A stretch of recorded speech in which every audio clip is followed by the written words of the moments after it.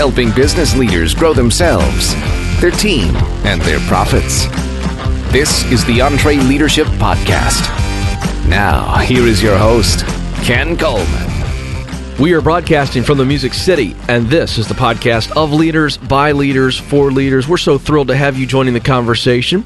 Our feature conversation for this episode is with Ryan Holiday. He's a multi-best-selling author, and we're going to focus our conversation around my favorite book of his. It's called Ego is the Enemy, and then Daniel Tardy, who is our vice president of all things EntreLeadership, is going to stop by and give us more research, on-the-ground research, as our team's talking to you folks every day, a pain point on productivity, that and so much more. All right, folks, always good to have Daniel Tardy back in with us, and this is something I've really enjoyed, and I know our listeners are as well. And what we're really doing is going, okay, what do you and your team on the front lines of EntreLeadership, helping real men and women lead businesses? What are you hearing? What are their pain points? And this particular one we're going to talk about today is also consistent with our survey. As you know, last year, we did a podcast survey. We had nearly 2,500 listeners respond, which is a fantastic response. And one of the questions we asked Daniel was, what topic do you want to hear more? And one of the top three was personal productivity, productivity in the business. And so when you showed up this morning, you said, okay, hey, this is one of the pain points we're going to discuss. Wow, it hit the bullseye. So this idea of folks want to be more productive. That's a big word, but what I think we really hear a lot is, how do I get more done with less time? And the difference between businesses that make it and leaders who are successful and the ones who are not, clearly we know this, but it's not that they have more time in their day. You know, we all get 24 hours. So you kind of go, all right, how do I become more productive in the same amount of time with the same amount of resources that another guy maybe is not as productive? Or I look at somebody out there who's killing me in the marketplace. I'm going, how did they do that? And a lot of it, Ken, comes down to time management and productivity and putting systems and processes in place that allow us to scale our business and lead at a new level. So how are we helping folks with that time-worn question? How do I manage my time better? Well, what we realized in doing this for years is there's three different levels of time management. There's the level one is what I call it, is just basic productivity, time management. Stop doing the things that aren't important. Stop doing the things that, even if they're urgent, they don't necessarily pay the bills long term. I mean, it's kind of like your 101 time management stuff of just quit wasting time. But very quickly, you can get to a point where you're spending the majority of your time doing things that are important, are urgent, and then you're still capped out. Let me ask you a quick follow-up. How do you handle this problem? I think every leader faces this. We also face this in our personal life. Someone else's urgency is not your urgency. So they come to you, and it is seriously urgent to them. Yes. But you're sitting there going, I want to be respectful. I appreciate that it's urgent to you. But in reality, it's not urgent to Daniel Tardy. Well, how do you handle it's that? important, and you got to be careful about how you communicate to people when you tell them no, that you're not going to be available for that particular thing just because it's urgent for them in that moment. The young Daniel Tardy, who is immature and kind of crude about this stuff, would just tell him to jump in a lake, and that's not good. You know, but we don't want that. As I've learned about communication and diplomacy, there are ways to help people understand there's boundaries on my time. And the best way that I can serve them is to say no in this moment and really try to point them to another resource where they're still getting a solution, but maybe I'm not that solution in that particular scenario. That's really freeing, isn't it? Oh, yeah. Once you really figure that out. It's hard to do, though, because it's very difficult. You want to be liked as a leader. You want your people to feel like you're accessible. But at the same time, if you're constantly reacting to the fires with the team or whatever's going on in the business, you're never going to get the real meaningful stuff done that only you can do as a leader. So it's a constant tension that I think leaders deal with. So yeah, that's key. I mean, level one, you got to go, all right, I got to spend time doing things that are important, and I got to quit wasting time. The Facebook alerts and the Instagram alerts and all these kind of trivial things, what can we eliminate from our life so that we can have more time to be productive? But then you're going to get maxed out again, and you got to go to the next level, which is level 2 leadership, level 2 productivity. And that's really where you start to kind of think about systems and processes that will automate things that need to be done, but don't necessarily require you to personally do those things manually all the time. You know what I'm talking about? Oh yeah. I mean, I hear this all the time from small business folks, and I'm not the expert that you guys are, but I preach process. Because if you can get process right, then you can scale up. Then you can really focus on what I think you refer to as that level 3. Yeah, so processes are huge. And of course, there's softwares that can help automate things. There's standard operating procedures. That sounds kind of corporate. It makes me twitch a little bit. But the reality is the more that you can make a process simple and repeatable, the team can start to come in and take on those things that maybe you were doing yourself before. And if you can do those things in a way that frees you up, where there's still accountability, there's still checks and balances, putting dashboards in place to see the right financial KPIs, putting systems and meetings in place so that you got the right level of accountability, but those conversations live in this 1 hour meeting each week instead of just whenever it comes up on somebody's mind and they just feel right then they got to rush in your office and interrupt you and go, hey, you got a minute? And really, you don't, and you shouldn't. But if you don't have a place to batch those things to, like a weekly meeting series, then there's never a good way for those things to get done, right? So, I think of it this way. There's 2 E words. I think people, if they can get it, and what you're talking about, people can be effective. You know this. You guys are coaching businesses that are being effective, but they're not being their most effective. So efficiencies. So when you're an efficient team, you can be your most effective. That's the key. Or else you're very, very frustrated. You can be effective, but the more efficient you are, now you've got max effectiveness, and that leads to this opportunity for a leader. You talk about it's that level 3. You have level the right 3 people, the right processes. Now what can you do? Well, as a leader, you got to go, what is the highest level of contribution I can make? And it's not making copies. Although you should never be above that. You should always be willing to do whatever it takes to get the job done, right? By the way, I do it for Eric all the time. Yeah, well, they're just things that are kind of go for level things that have to get done, and you can never get too cool to do those things as a leader because you're just going to come off the wrong way with your team. And we should all have a servant heart. But as a leader, there's some things that you've got to be the one that goes to the top of the mountain and looks out across the valley and says, this is the battlefield. This is the thing we're doing in the marketplace. And if we don't pivot now, we're going to die. How would you know that if you don't get up from a different vantage point and look across the land as a leader and then come down and communicate with the team about the changes that we're going to make and do the change management stuff? And, there are things that if you're not doing that kind of thing as a leader, you're just going to shrivel up in your business. And so when you can put systems in place and when you can automate and delegate concepts, it really gets a team of people doing this level 1 and level 2 stuff so that you can do the things that only a leader can do. And that's level 3 productivity. That's maximum contribution kind of stuff right there. Yeah, and that is freedom. It's really a freeing feeling for a leader who gets to that level 3 because they're like, wait a second, I really can do what Daniel's talking about. I can look down and see what's going on, and then I'm only doing what I'm supposed to do. And hopefully, if they're positioned well as the leader, doing only things that they're good at. You've done a great job as you've grown in your leadership. You've got other leaders that you are putting things on that aren't necessarily your strengths. That helps. Having great leaders is a key part of this. But let me tell you what's really hard about it. It's never convenient. No. You will never be caught up. You will never have all of your level 1, level 2 things done. It will never be convenient to shut down on a Friday and take your leadership team and do an offsite that's just talking about core values or strategy or principles or the things that are the more important but not necessarily urgent type activities. But if you don't do that, what's going to happen? You're going to chronically stay in this tyranny, the urgent type of chaotic, responsive, reactive system all the time. And eventually businesses like that fail because you just can't sustain that forever. You know what I'm saying? Yeah, absolutely. I've seen it a lot. Now, some things that the leader begins to do when they get to, let's just kind of go beyond this. Give us a vision of what it looks like or some things that leaders can do at what you're saying is this level 3 productivity. Well, in essence, it's what my leader talks about a lot, and it's transitioning from getting paid for what you do to getting paid for what you know. And that's a big thought because you can do a lot of things as a leader, and probably what got you in business and got you good at the thing that you're doing is being a fantastic doer, being a go-getter, being a utility player, being all in all the time, go, go, go.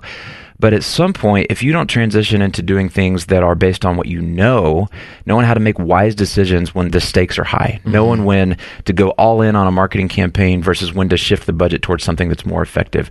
Those insights and perspectives don't just happen by muscling up and doing more work and putting in more hours. It comes from thinking differently.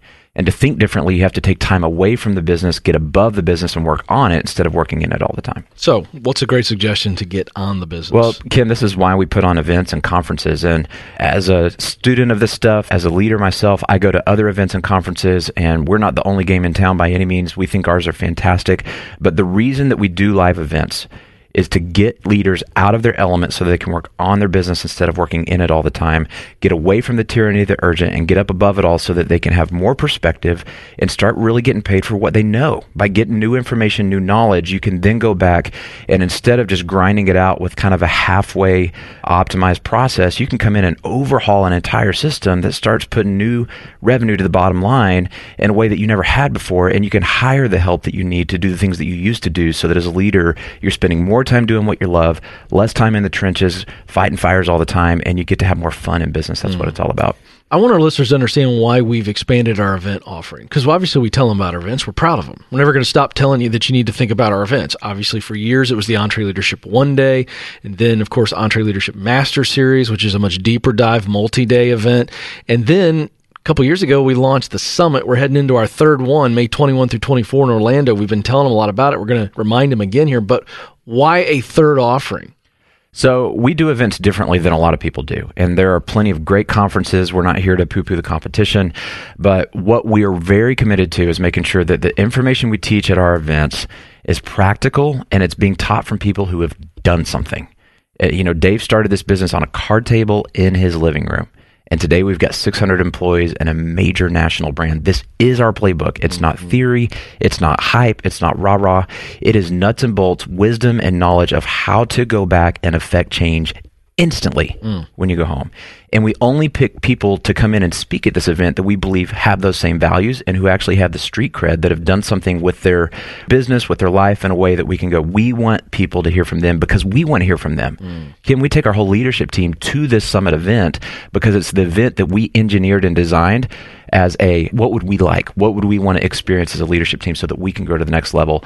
And so that's what's really fun is our whole leadership team is there. And when we get a bunch of small business owners and leaders in the room with us, man, we're all downloading this stuff together and we're all going back and making a big difference in our business right away. Yeah, it is interesting. I was talking to some of the team recently in the office at the EntreLeadership space, and I was just asking about the attendees. I host this event. We're going to be doing a lot of great fun things this year, as we always do. And I found out that there's a large group attendee.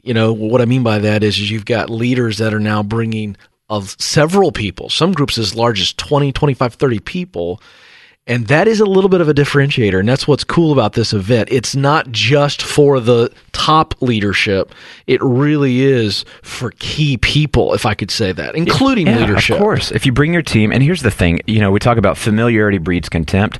Well, guess what? As the leader, when you're talking to your team all the time about what to do and what not to do, you just become familiar. No matter how good of a leader you are, they start to kind of tune you out. Like I've heard that 1,000 times. But if you will expose your team to other events, other speakers, other content that's not just you as the leader beating them up all the time. I deal with this. My team rolls their eyes when I walk in sometimes. I'm giving them one more speech about this thing and they're going, we've heard this before. That's okay. That's normal. It doesn't mean they don't respect me. It just means they're used to it. And so we got to disrupt the environment and go, let's all go to a conference. We're sending our marketers to a conference this weekend in San Diego. And I don't want them to hear from me about marketing. I want them to hear from our friends over at Digital Marketer and get all that information because it's new perspective. It's new ideas. And so you got to invest in your success. You also have to invest in your team's success and bring them with you to conferences like this so that you guys can dialogue and process this together after you hear this great lesson from whoever it is. Well, if you've been a long-time listener to the podcast, you heard Pat Lencioni in our last conversation say, look, as a leader, you got to say things over and over and over and over and over and over and over and over and over and over again until they get it. And that's why we're doing this about the Summit. We want you to get it. We want them to come. It's a great event. Robert Herjavec from Shark Tank, Simon Sinek, John Maxwell, Lou Holtz, Pat Lencioni, Dave Ramsey, Chris Hogan, Christy Wright. I get to host the event. It's big, big fun. I've just been told by the team that we're doing some crazy, fun, super exclusive things for the live audience, and we're going to let some of you, or a lot of you, let's be honest, kind of tune in from Facebook. That's all I'm going to tell you. It's all I'm allowed to tell you. I've got a shock collar on. Will, the engineer, they got a shock collar. They'll shock me if I say anything more. But it's going to be really, really fun. May 21 through 24. Summit 17 is one phrase that really does pay. Summit 17, if you text that to 33444, we're going to give you $300 off. $300 for you, the podcast listener. Summit 17, it's one word. Text it to 33444. You'll get a link back. The team will take care of you. You'll be in good hands. You can ask any question that you could possibly imagine. The event's going to sell out. We're already tracking towards that. It's at the gorgeous JW Marriott. And maybe you podcast listeners, if you come in your big podcast fan, maybe Eric the producer and I will get in the lazy river with you. And we'll just link up and we'll float down and have a great conversation. I don't know. It could happen. It could happen. I don't know. We're not going to guarantee that, but it could happen. I'd like to witness that. That sounds like a lot of fun. What we'll do is we'll take the GoPro and here we go. There it is, and we'll just have a fun float. It's the lazy river. We'll have some business leadership conversation as we float down. So there you go. Hey, we should tell them the JW Marriott actually is sold out in hotel rooms, but we've got some overflow properties. I mean, this thing, we don't kid around. Like when it fills up, it fills up. So we've got a few tickets left for the conference. Be sure that you can still jump in and get on those, and then our team will kind of set you up with, here's a hotel right next door that you can get plugged into. Now, I'm not at the Motel 6, am I? Can we confirm that I'm at the JW? Oh, boy, I don't like where this is going.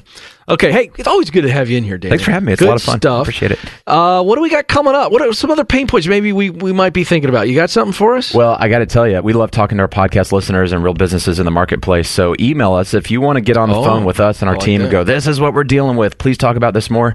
I'd love to take that phone call. I'd love to hear from you guys, and then we'll bring that back in and talk about it next time we're on. Here's how you sign up for that. It's a simple email communique. Can you say that? I don't know. I'm feeling very crazy today. That's kind of hipster. It kind of is. Just email us, podcast@entreleadership.com. Podcast@entreleadership.com. See you soon, buddy.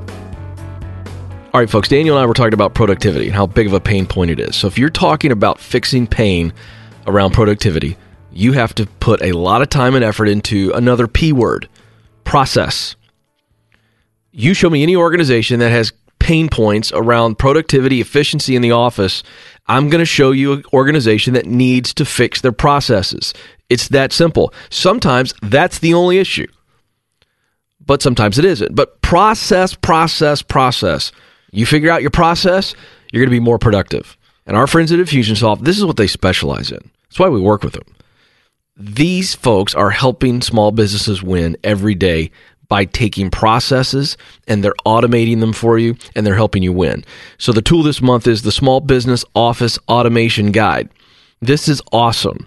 This is like going to see the Wizard of Oz. Now, some of you out there have no idea what the Wizard of Oz is. You can look that up later and the analogy will make sense. For the rest of you, you know what I'm talking about. You can hear the music in the background. When you get a guide to say, hey, how can we automate operations and processes in our office? Why wouldn't you jump on that? Interesting stat. Listen to this. According to Alternative Board, entrepreneurs are saying that they spend 68% of their time managing daily tasks in their business instead of working on the business strategy and goals. That's heartbreaking. I mean, collectively right now, I can hear people's foreheads hitting the wall because you're going, I'm in that 68%. So Infusionsoft is going to help you. It's a free ebook. It's going to help you automate things like data entry, billing, extremely necessary paperwork, appointments, follow-up, employee hiring, training. That's just a sample of the things that you can automate to make you more efficient. If you're in that 68%, you need this. If you don't think you're in that 68%, guess what? You're probably wrong. You need this anyway. So here's what you do. It's a free ebook. Go to Infusionsoft.com/office-automation. I know that's a little long, so check this out. Infusionsoft.com/office-automation. And if you're like me, you checked out at dash automation, just go to this episode's show notes and click on the link. This is a must get. Get on it. Folks, I'm going to tell you this. Ryan Holiday is brilliant. This book, Ego is the Enemy, is a must-read for anybody who wants to do anything that matters. That's all of you. That's why you listen to this podcast. So I went back, and I just wanted to look up the dictionary definition of ego. But I do think it's the context that's important when you think about a title like Ego is the Enemy, and then you dive into this book. And very simply put, the definition is it is a sense of self-importance, a sense of your self-identity. So ego in and of itself, right? The definition, the concept, the function of the brain that we refer to as ego, there's nothing wrong with ego. But if ego gets out of balance, Man, it is tragic. And on the inside front cover of Ryan's book, Ego's the Enemy, he writes this, and I'm going to read it to you because it sets you up beautifully for our conversation. And here's what he writes. Ego is the most common enemy that we all face. Early in our careers, it impedes learning and the cultivation of talent. With success, it can blind us to our faults and so future problems. In failure, it magnifies each blow and makes recovery more difficult. Wow, think about that. I mean, those are the three phases that all of us are going to walk through. Sometimes we straddle them, right? Those early moments in career, or let's just take that a little bit further, early moments in your new business, early moments in a new venture, early moments in new learning seasons. And then there's the success, and then failure. We're all going to walk through that. Certainly entrepreneurs are going to face that almost on a cyclical basis. So really getting an understanding of how ego is our enemy, how to keep it in check in those important seasons of our life is wildly important. You need to really focus in on this conversation and get this book. You're going to be better. I promise you for this. Here is my conversation with Ryan Holiday. It's wrecked the careers of promising young geniuses. It's evaporated great fortunes and run companies into the ground. It's made adversity unbearable and turned struggle into shame. Its name, ego, and it is the enemy of ambition, of success, of resilience. It is an internal opponent warned against by every great philosopher in our most lasting stories and countless works of art in every culture, in every age. Ryan Holiday, in the book entitled Ego is the Enemy, You Fight to Destroy It. It is a haunting book for anybody that has a heartbeat to do anything that matters. This is must reading. It's from the back of the book I just read. And Ryan, let's just start there. What a great statement. Why this book? I read a lot. I read a lot of self-help books. I love them. I love philosophy, history. But what I found is that almost every great work is sort of telling you how awesome you are, how you can do more, how you can be amazing. And I think that's important. But one of the ironies is most of the people that pick up those books don't need to hear that again. They need to be warned against ego, against arrogance, against overconfidence, these sort of things. And I've seen that in my own career. I was the director of marketing at American Apparel for a long time. I watched a company that was once worth over $1 billion, go literally to zero. I watched the founder lose something like $500 million, his own personal wealth. So I've seen what that unchecked ego can do. And so I wanted to write a book about that because I felt like it really hadn't been done before. So good. Now, before we go further into the book, I got to ask you, I'm a big history nut as well. So from philosophers, great men and women from history, who comes to mind as somebody who was able to keep their ego in check? Well, philosophically, the wisest man who ever lived is widely known as Socrates, right? He's the wise man of Athens, and he's considered wise because he knows what he doesn't know, or he knows that he knows nothing. So what I think you actually find with some of the wisest people who've ever lived, even in some cases the most powerful people, and what you find beneath that power and beneath that position is a sort of an intellectual humility, right? There's a line from Epictetus. He says, one cannot learn that which they think they already know. I think you find this in heavyweight champions. You find this in billionaires. You find this in great artists. If you believe that you're amazing, that you're the best there ever was, it actually prevents you from growing. It prevents you from getting better, and it prevents you from getting to that wisdom in the first place. If you think you know everything, by definition, you do not go on a journey to learn more.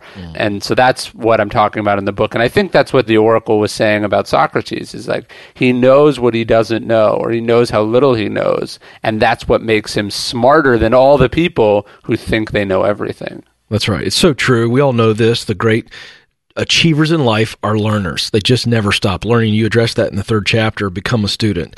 All right, now, folks, this is a fantastic little book, and what Ryan does here is he has 3 main sections: aspire, success, and failure. And what's fun about this, Ryan, is that in each 3 sections, there's 3 chapters that wrap the section up. They're all entitled, For Everything That Comes Next, Ego is the enemy. It's fantastic stuff. So, folks, what I'm going to do is, I like to do this. I'm going to pull out a couple chapters that really jumped out to me. It's an incredible read. You need to digest the whole thing. But I'm going to pull a few things out, and I want to start with follow the canvas strategy. This is a great little idea. I want you to unpack this.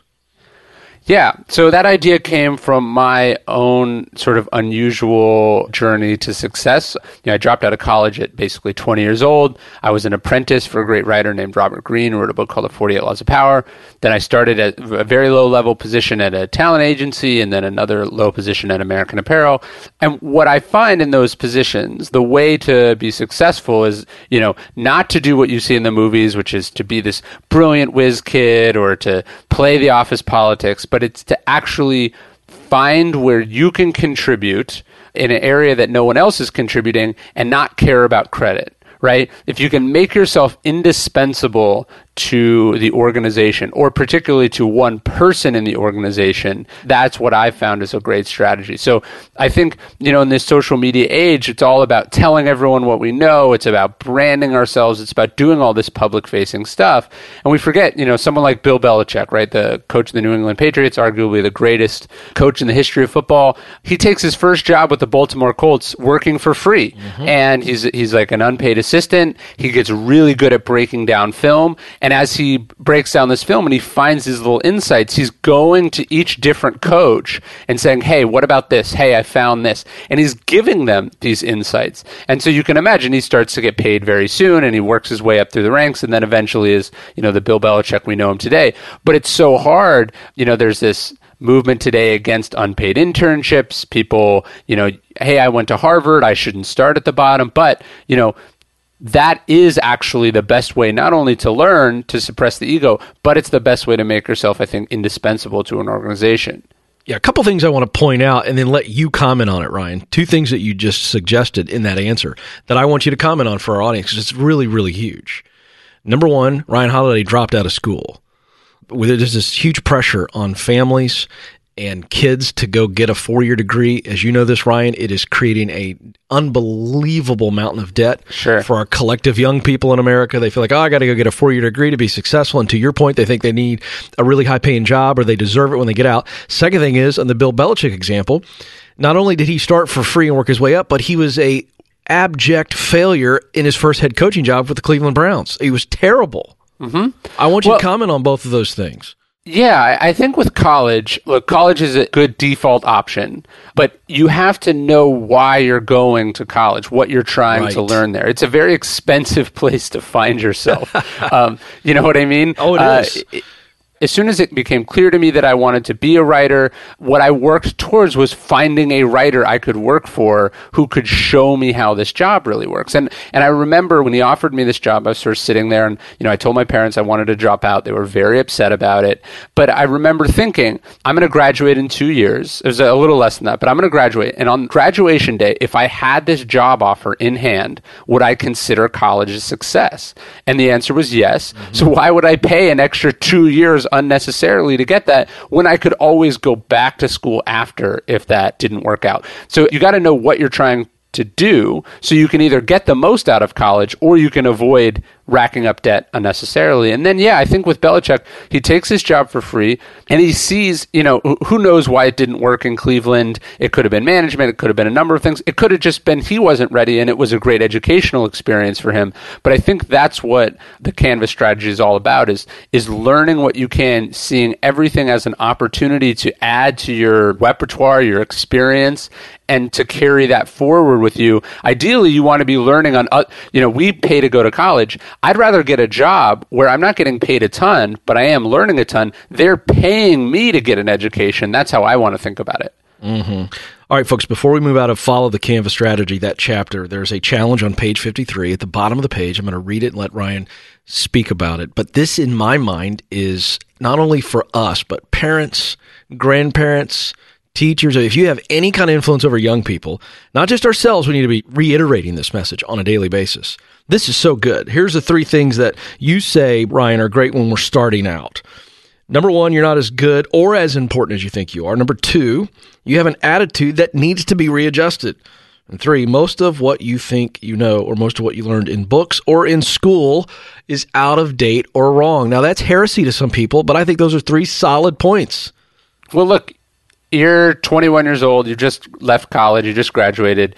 That's the extent of your life experience. So all this information that you've gotten, however good it is, you already put a disproportionate amount of importance on it, and you're disproportionately proud of that accomplishment because it's your only one to date. So there's often, it's not actually, you know what, it's not just college. I talk to a lot of, college coaches because my books have become popular in sports and professional sports, and professional sports coaches, whether in the NFL or NBA, they tell me this too. The problem with athletes coming into the pros and coming into colleges, up until that point, they were the best That's right. in their group at what they did, and now they're in a group with people who are just as good as them, and they kind of need that wake-up call to go, hey, I've got to grow or die here. I can't continue to be who I was and expect to get the same level of results because I'm now performing in a much more difficult league. And if you can't take that adjustment, if you're not humble enough to accept, oh, there's still a lot left for me to do, I got to get better, you're going to get left behind very quickly. All right, we're going to skip ahead. The next chapter I want to focus on is get out of your own head. This is so good. I got to lead in with the quote that Ryan gives at the top of the chapter. A person who thinks all the time has nothing to think about except thoughts. So he loses touch with reality and lives in a world of illusions. That is by Alan Watts. What are you challenging us here? Because we all tend to live inside of our head at the wrong times. And boy, this is a great message. What do you want us to take away from this? Well, I think this is a problem particularly endemic to creative people, to ambitious people, to smart people. Look, there's a certain part of the population that's just sitting on their couch right now and they're not thinking about anything. But then, the people who are listening to this podcast who care about self-education, about pushing themselves, you are the kind of person who thinks about things. Mm-hmm. And that asset can also become a liability if you're overthinking things, right? If you are obsessed with how great you are, if you're obsessed with what you're trying to accomplish, if you're obsessed about how you planned it out in your head, these cause a lot of problems for people. A great example of this is like Kanye West, right? Super brilliant performer, incredibly talented artist. But, he says things like, I'm the next Steve Jobs, or, I'm the greatest there ever was. And this is what I imagine it's that same voice that tells him to get up on stage at the Grammys and interrupt Taylor Swift, or to say something offensive or poorly thought out. So what happens, I think, and I'm guilty of this myself, is that our mind is our greatest weapon, but it's also our greatest liability in that it can get carried away with itself. It can get obsessed with itself, or it can get caught in these patterns. And you want to break out from that, definitely. And that's what Alan Watts is saying. It's like, you can't live in your head all the time, because your head has to exist in reality, and that's other people, that's the physical world, that's all these other things that you don't control. And I just want people to make sure they're being realistic and aware of what's going on around them, not caught up in their own head. Yeah, I want to do a follow-up here because I'm the same way. Sometimes I can overanalyze the stew out of something, and then finally I'll have enough bravery, or maybe it's just, a cry out to my wife, who has a great sense of just understanding when I'm overthinking something, and she can bring me back to reality. Curious, Ryan, what do you do when you feel like I am way inside my head? This is like foosball nonstop, got to get out. How do you get some reality or perspective? I'll give you a really good example of this, actually. I was swimming the other day, and there was this business thing that I've been struggling with, a sort of an interaction with a person. They did something, and I was sort of upset by it. And I was planning out, like, I'm going to say this, and then I'm thinking, well, they'll probably say this. And I mapped it out like 20 back and forths in my head. It ruined my whole workout. I spent the whole hour thinking about it. And then as I got out of the pool, it occurred to me that this person probably hasn't put 1 ounce of thought into this whole thing. Like, I just spent an hour obsessing about how we're going to do this, and then there's this, and how they're probably thinking that. And then it occurred to me that I'm the only one doing this, and that if I let it go, if I lived more in the present moment, if I just watched where this thing went, and I wasn't so paranoid about what it might mean and all this, that not only would I be happier, the situation might just resolve itself. So it's sort of reminding yourself, hey, is there actually another person on the other side of this, or is this all in my head? Am I making this into something because that's my brain, that's my muscle sort of doing what it likes to do? Or is there actually something here? And I think you find often that there isn't. Yeah. That's rich. The folks, the sound you heard faintly in your ears were my toes being stepped on. That was, boy, that is truth. That's transparent. This is the man right here. The guy who wrote this, he's in the pool. By the way, that's not good because the only thing you can hear, you know what I mean? Your ears are plugged up and it's the only thing you can hear are your thoughts. That's good. All right. So much in this book. I'm skipping ahead. Let's go to Meditate on the Immensity. One of my favorite chapters. Again, I'm going to allow you to set this thought up and then I'll follow up. Well, it's actually my favorite chapter in the book too. It's easy to think that we live at the greatest time in history, that we live in the most important time in history, that everything that's going on right now really matters. And of course it does.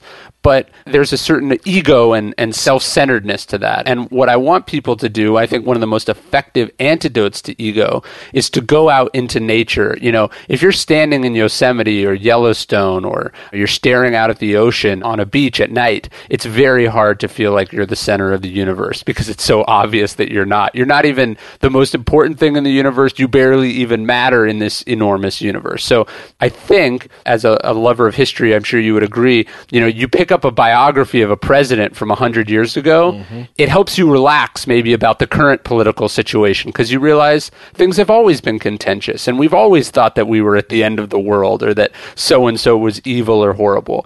And so it helps you relax and it helps you take some of your, you know, we only know what we're thinking inside our own bodies, and by experimenting with another viewpoint or another perspective, it can counteract that a little bit. Yeah, it's so good. And you're right about that. But here's the other thing that you point out in this chapter.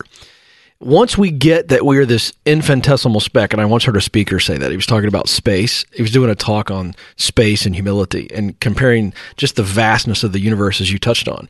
And we essentially as humans are this infinitesimal speck in the greater universe.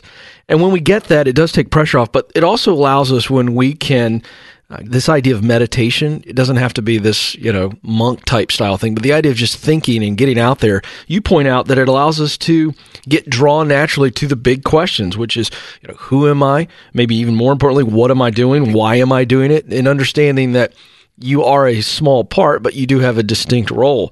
That's a big part of this process as well.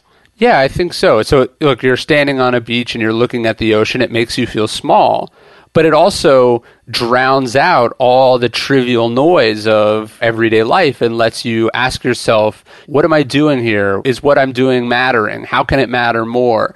You know, I work a lot. I get stressed out. I really do think that my books are important and I love them. And I live on a farm outside Austin. And the other day, and this is a thought I have a lot, you know, I looked out and I saw I have these pet donkeys, and these donkeys were just standing there in the yard, just staring. And it occurred to me, you know, it seemed funny. It's like, what are you doing? You're standing there. And then it occurred to me that it's being a donkey. Like, its job is just to be alive. It doesn't have to go to work. It doesn't have to pay taxes. You know, it doesn't have to do anything. It just has to be alive. And then, you know, it's sort of a reminder that, oh, wait, that's my job too. Like, none of these things that I think are so important really are important. My job is to be, you know, a good person, is to fulfill my obligations as a human being. It's not to move these numbers around or arrange these words in a certain way. So I think it's very humbling, but then also clarifying at the same time.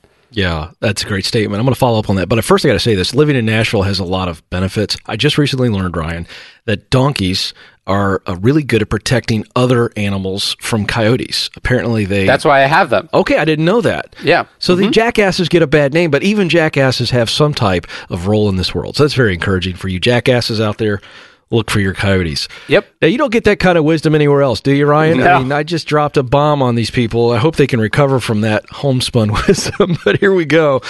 I want to follow up to what you just said, and this is, again, page 141, an enormously, I think, valuable 2 sentences.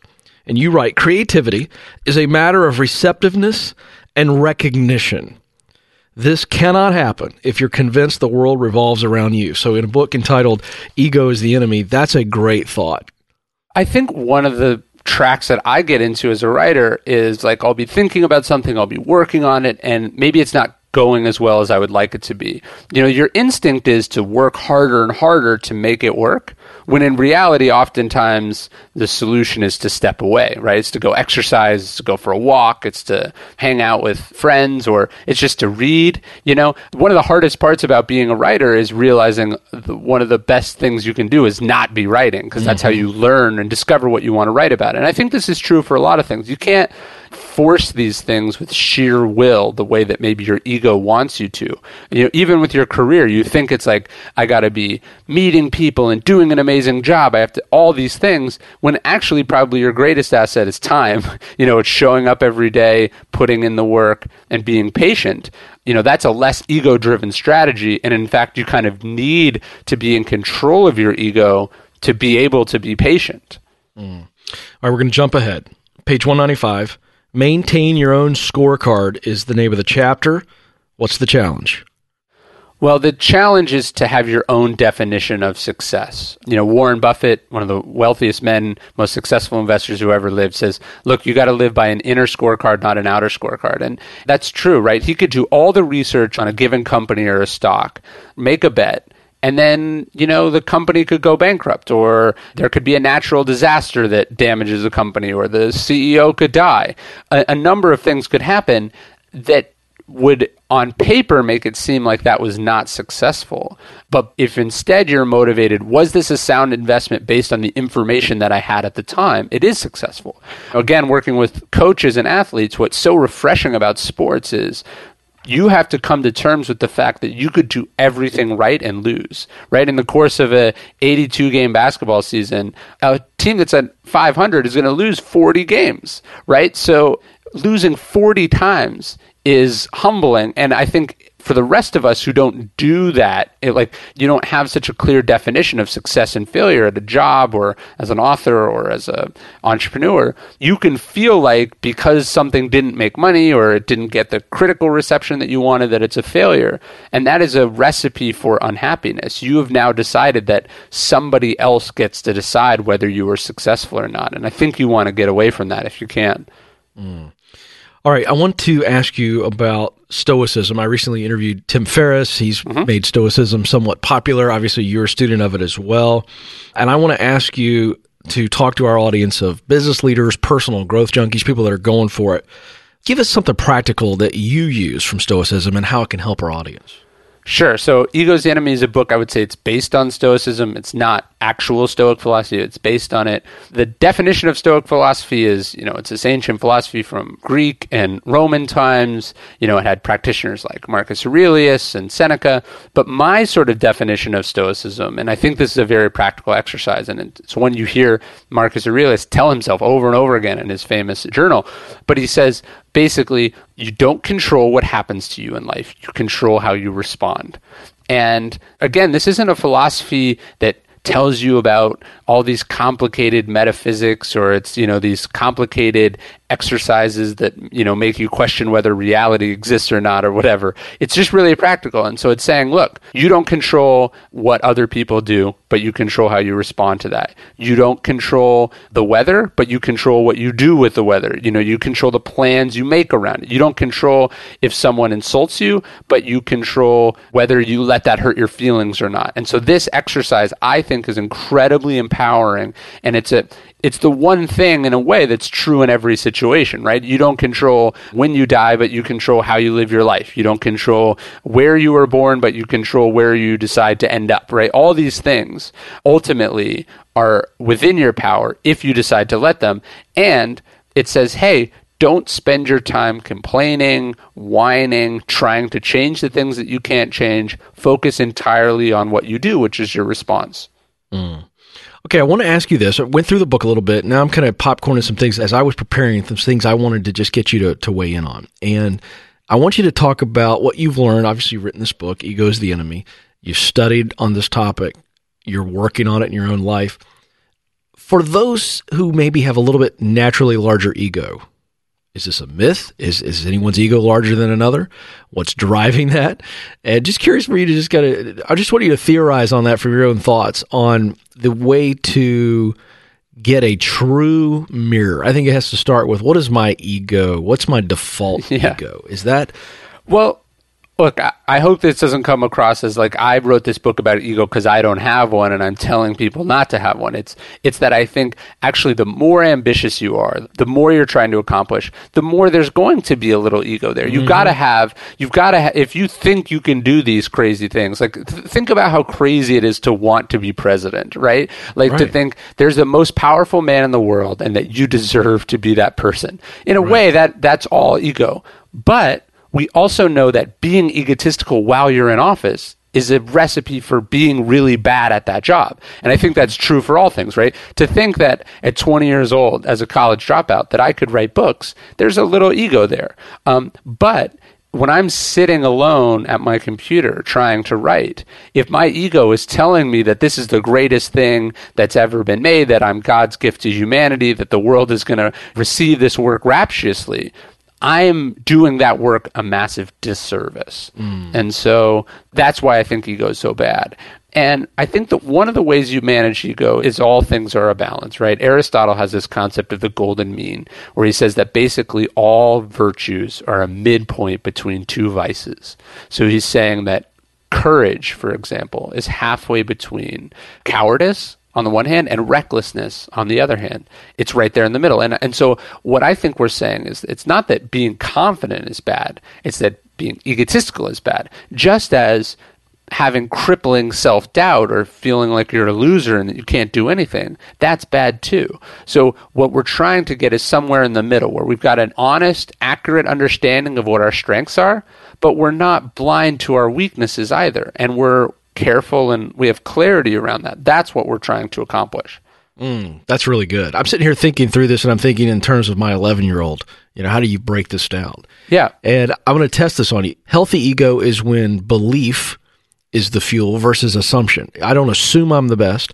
I don't assume I believe. Is that helpful? Is that a good exercise? I think that's great. Look, I like running as well. Just because I think that I can run 1,000 miles doesn't mean that I can run them. Right. But the fact that, hey, I ran 5 miles yesterday, I can reasonably extrapolate from that, hey, I could probably do 10. It would be harder, and I might be challenged by this, but I think that I can do it because I know that I've put in the training. I know that I don't quit easily. I know that I have the motivation, these things. So I think a way to put it about ego might be that if you don't believe you can do something, you probably can't do it. Right. But just because you believe you can do something doesn't mean you can do it. So true. Often ego is the latter part where it's just, of course I can do this. And we really haven't thought about what it entails. And that's why we're actually going to be less likely to be able to do it. What you just said makes me ask a question, and this is it. Have we created a synthetic ego among our kids in 2017 when it's always like, Johnny, you can do whatever you want? And we pound that message into these kids, and they may not even have a giant ego, but they've been told their whole life they can do whatever they want to do. And I love basketball. I'm 5'9" white guy who can't jump. And no matter how much I practice, Ryan, you know this, I'll never be able to dunk the ball on a 10-foot goal. I got to lower it to 8.5 around my kids. That's the only way it's happening. Or a trampoline. Are we creating a synthetic false ego among our young people? Well, I think the impulse of encouraging is great. I think what matters is how you do it. So Carol Dweck has this amazing book called Mindset. She focuses on what she calls the growth mindset. So your kid does well, and I just had a kid, so I think about this a lot. Your kid does well on a test. Do you say you did well because you're so smart? Or do you say you did well because you worked really hard? So the first one, to me, that's ego. That's like you did well because you're inherently, intrinsically amazing.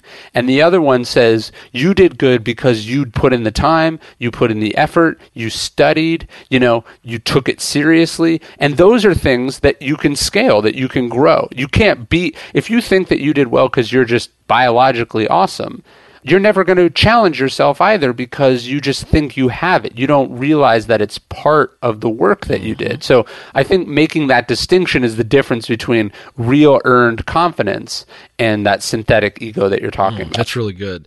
All right, I want to go back. I made a note. You said something at the top of our conversation about your time at American Apparel, and you kind of referenced a pretty big fall. Without, again, we're not looking, this is not, National Enquirer leadership podcast. Give us a sense, because we have a lot of people out there who are listening that are running businesses, some several hundred employees, some, 10 to 15. Something happened there and you referenced it. And again, this speaks to ego because you touched on it. Give us the warning sign. What happened in that situation that we can learn from? Well, clearly it was a lot of factors. Some of them were market-based, some of them were personality, some were leadership. But I'll say one thing that struck me is sort of, I feel like I kind of made myself a student of that story and that trajectory quite a bit. One thing that always struck me is that on its face, the company is an insane idea, right? It's like, hey, we're going to make our own clothes in America. We're going to pay people a reasonable wage. We're not going to do branding. We're going to do our own advertising. We're going to do all this stuff. And everyone said it was crazy. And then it worked. Right? And to a degree, that's kind of entrepreneurship, is like everyone says you shouldn't do something, you do that thing, and then you're successful. So that's great. That's inspiring and motivational. But the problem is you want to make sure that you don't take from that the wrong lesson. This is what we were just saying about story. Do you take from that, hey, we're playing with fire a little bit here, that we challenged expectations, that it was an uphill battle, that we got through it because we were creative and we did the work and all this stuff? Or do you say, nobody else knows what they're talking about, I'm a genius, right? And I think there was a little bit of that in American Apparel. It's like when you get so used to bucking every single convention, you lose track of where the line is, what you should do and what you shouldn't do, what's reasonable, what's unreasonable, what the analysts and the investors are advising versus what you want to do. And so you want to make sure that, like, look, sometimes when everyone tells you that you're wrong, they're wrong. But often, when everyone says that, hey, that's a really bad idea, they're right and you should listen to them. And so I think that what ego can lose is the ability to discern good advice from bad advice, conservatism from being a hater. Not everyone who tells you not to do something is a hater. Sometimes they really are looking out for you. Mm-hmm. Well, that's true. Now, we've talked a lot about our conversation, obviously, around the book is centered around this, things we need to watch out for, things we need to do, perspective we need to have. I'm just curious what your thoughts are on Inner Circle in helping with this, because I've got some guys around me, thankfully, that it just doesn't matter. No matter what impressive thing I get to be a part of or whatever, if I start to have a big head, I will immediately shrink around them because I know they'll hammer me. They love me. They're some of my closest friends. I think that's a huge, huge thing. Do you agree? And if so, what does your inner circle look like? And how do you, because you've had stunning success, how do you guard against that using friends? Well, thank you. You absolutely have to have a network of people who are willing to challenge you, who are willing to push you to be better, who are willing to tell you when something you're working on is not up to the level that your other work is. I think that's very important.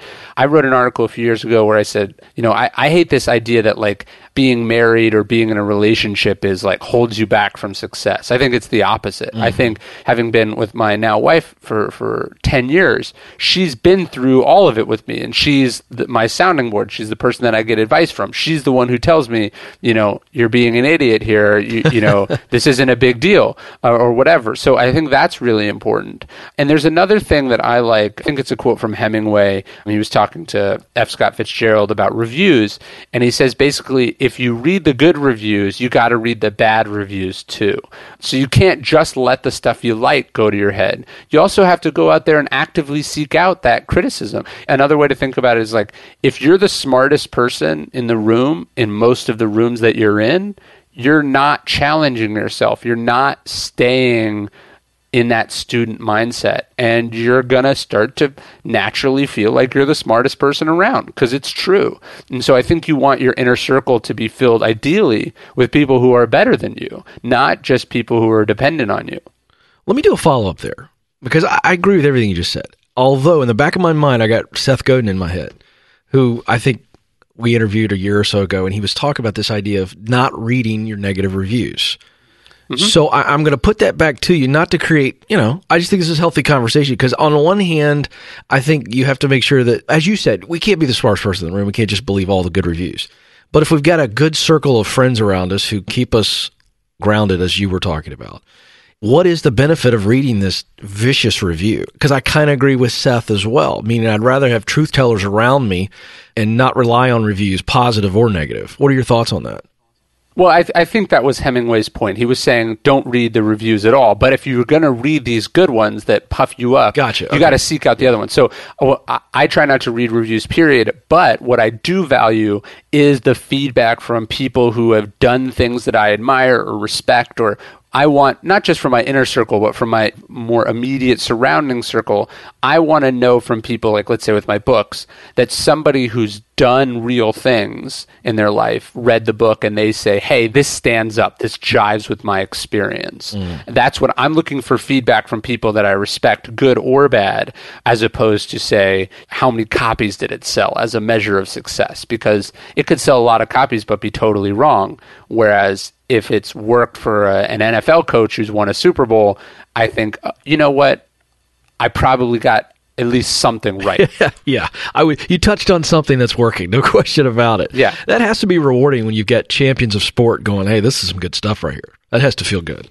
It's definitely rewarding, but I think it goes also to the point that we're talking about here, which is that doesn't change me as a person. That doesn't make me, I think you want to remember, hey, that's the work, that says something about the work. It's like you driving a really nice car. It doesn't say anything about you, just like if that car got repossessed and you were driving a less nice car, that wouldn't say anything about you as a person. So you want to make sure, what if my next book is way ahead of its time and everyone hates it, but in 100 years, everyone loves it? Does that mean the book was a failure? Of course not. So I have to remind myself that it actually almost none of this stuff matters. What matters is, did it meet your own internal standards? And that goes to the inner-outer scorecard conversation. All right, I've got to ask before I let you go, what are you thinking about, dreaming about? If you can't tell us, we get it, but I love to ask this question. What are you challenged by? Or you've got a project you're working on that we can be thinking about and anticipating? So the big thing I'm focused on right now, other than the philosophy stuff, is like, I'm reacting very strongly against, everyone trying to make something that's popular right now. Like, I want to be on the bestseller list. I want to be on the top of the App Store, or the podcast list, or whatever. I'm focused on so many of the things that I like are old. They're 50 years old, or 100 years old, or 10 years old. How do you make work that stands the test of time, perennially relevant? That's, to me, the ultimate standard that I've been thinking about a lot right now. Oh, I love that. This is the law of John Boyd. I just made it up. That's chapter 2, I believe, in the book, To Be or To Do. You really talk about that in a big way. I didn't think about that connection, but that's exactly what he's saying. Yeah. Yeah, I mean, really great. I can't leave our listeners hanging, Ryan. We got to go there. John Boyd, I'd never heard of him. And this guy, one of the most influential, I don't know if you'd call it strategist when it comes to certainly aerial attacks. Or you got to tell that story real quick, because To Be or To Do, this was the first time in the book where I was like, ouch. Well, so John Boyd was a fighter pilot, one of the greatest fighter pilots who ever lived, and then he went on to work at progressively higher positions inside the U.S. military, eventually at the Pentagon. And he was known mostly as a sort of a groomer of young men who have then gone on to be very successful inside politics and the military and the Defense Department. And he would give them this speech. He would say, look, you've got a lot of potential. People admire you. People think you're going places. You're going to have a choice at a certain point. He says, to be or to do. And what he meant by that was, are you going to be powerful and important and fancy and make a lot of money, or be in the media a lot, or are you going to make a real difference? Are you going to do the unpopular things that need to be done? Are you going to work behind the scenes? Are you going to have real impact with your work? And he's like, so to be or to do, what matters to you? And I think that's something we always want to ask ourselves. Am I doing this because I think it's going to get me more Twitter followers, or am I going to do this because I think it's going to help more people? Am I doing this because I can buy a nicer house, or am I doing this because it's what I truly care about and what I think matters? And that's that question that I think we can ask ourselves on a daily basis even. Yeah, so good. Folks, you could tell I love the book. And Ryan, I got to tell you, I have on my list now to read everything you've written previous to this. This was the first book of yours that I read. I love it. If I get near Austin, I might just harass you. Maybe 2 or 3 emails. I'll stop at that. You can come see the donkeys. I'll show you how they protect cattle. So that really is true. I kind of threw that out there, and you verified it instantly. That's good. I mean, that's why I have them. So we have a few cows and stuff, and our neighbors got a donkey, and then all of a sudden, all the coyotes started showing up at our place. So we had to get one, keep kicking them further out into the country. I got to ask you this: is it a thing where they sense the coyotes and they go after them? No, it's more like they don't like anything running around, so like we can't let our dog near the donkeys because the donkeys won't. They're just really possessive, and they're very friendly and nice, but they just don't like anything nearby them. They're very attuned to threats, like a guard dog, basically. Yeah, it's fantastic. It's so great because cool. Donkeys get a bad name. They get a bad name, right? We always talk about thoroughbreds versus donkeys. Donkeys are very valuable. So they are. And they're actually very cheap, too. I think we got this one on Craigslist for $100. Now, folks, this is why you come to the EntreLeadership Podcast, to learn nuggets like that. $100 will get you a great donkey and protect the rest of your livestock. So there you go. Hey, exactly. Let me tell you something, folks. I'm going to tell you something. Ryan is a great thinker. This book, I think, is must read. I'm going to go get the rest of them. We'll have him back on to further dive into stuff. Ego is the Enemy is the book. He is Ryan Holiday. To learn anything and everything about him, RyanHoliday.net. And he's on Twitter and Facebook and Instagram, Ryan Holiday. So check him out. Ryan, listen, I could literally talk to you for several hours, but that would be inefficient for both of us. I really have learned a lot from this, and I know our audience has. We appreciate you hanging out with us. Thank you so much for having me. All right, folks, the EntreLeadership team has a new tool for the month of April. They're calling it our Leadership Growth Assessment, specifically focusing in on helping you develop the leaders within your team. Now, just a quick note. Hopefully you as the leader know how important it is that you continue to grow and developing yourself so that you can develop the leaders around you, and then they do the same. You want to be reproducing yourself. They need to be reproducing themselves. And here's the thing, and I know this to be true. This is without debate. You cannot grow until you know where you need to grow. Like, you can try to grow and try to develop, but the reality is if you're not specific and focused in on areas where you need to grow, then you're really essentially being inefficient and sometimes wasting your time. So this is going to help your team figure out where they need to grow. So a few things that this download is going to give you. Descriptions of the 4 characteristics you need to look for in leaders and potential leaders. They're going to give you ways to develop those leaders once you decide who they are and who you need to be developing. And then an assessment to help you communicate and get on the same page on where they need to grow. Again, this is huge. When they know and they receive it and believe it, then growth is going to happen a lot more effectively. So this is a very effective tool. You're going to love this, and it's free. 2 ways to get it. You can text the phrase leader growth. There's no space there. It's just leader growth. You can text that to 33444. That's 33444. Or you can get the link to the resource in this episode's show notes at EntreLeadership.com/podcast. Before I let you go, I love to ask one question. You know, it was the title of my first book. So here's the question for you. You ready? Here it goes. You answer it however you want to. And if you want to, you can even tell us. Email us at podcast@EntreLeadership.com. Here's the question. Where do I need to get my ego back in check? Broad, simple, easy. Be honest with yourself. Talk to some people about it that you know and trust. People that are working alongside of you. Trust me, they know. They have an answer. Where does my ego need to get back in check? Big thanks to Ryan Holiday for spending time with us, and Eric, the producer, and I, when we signed off, we said, hey, we want you back, and we want you back soon.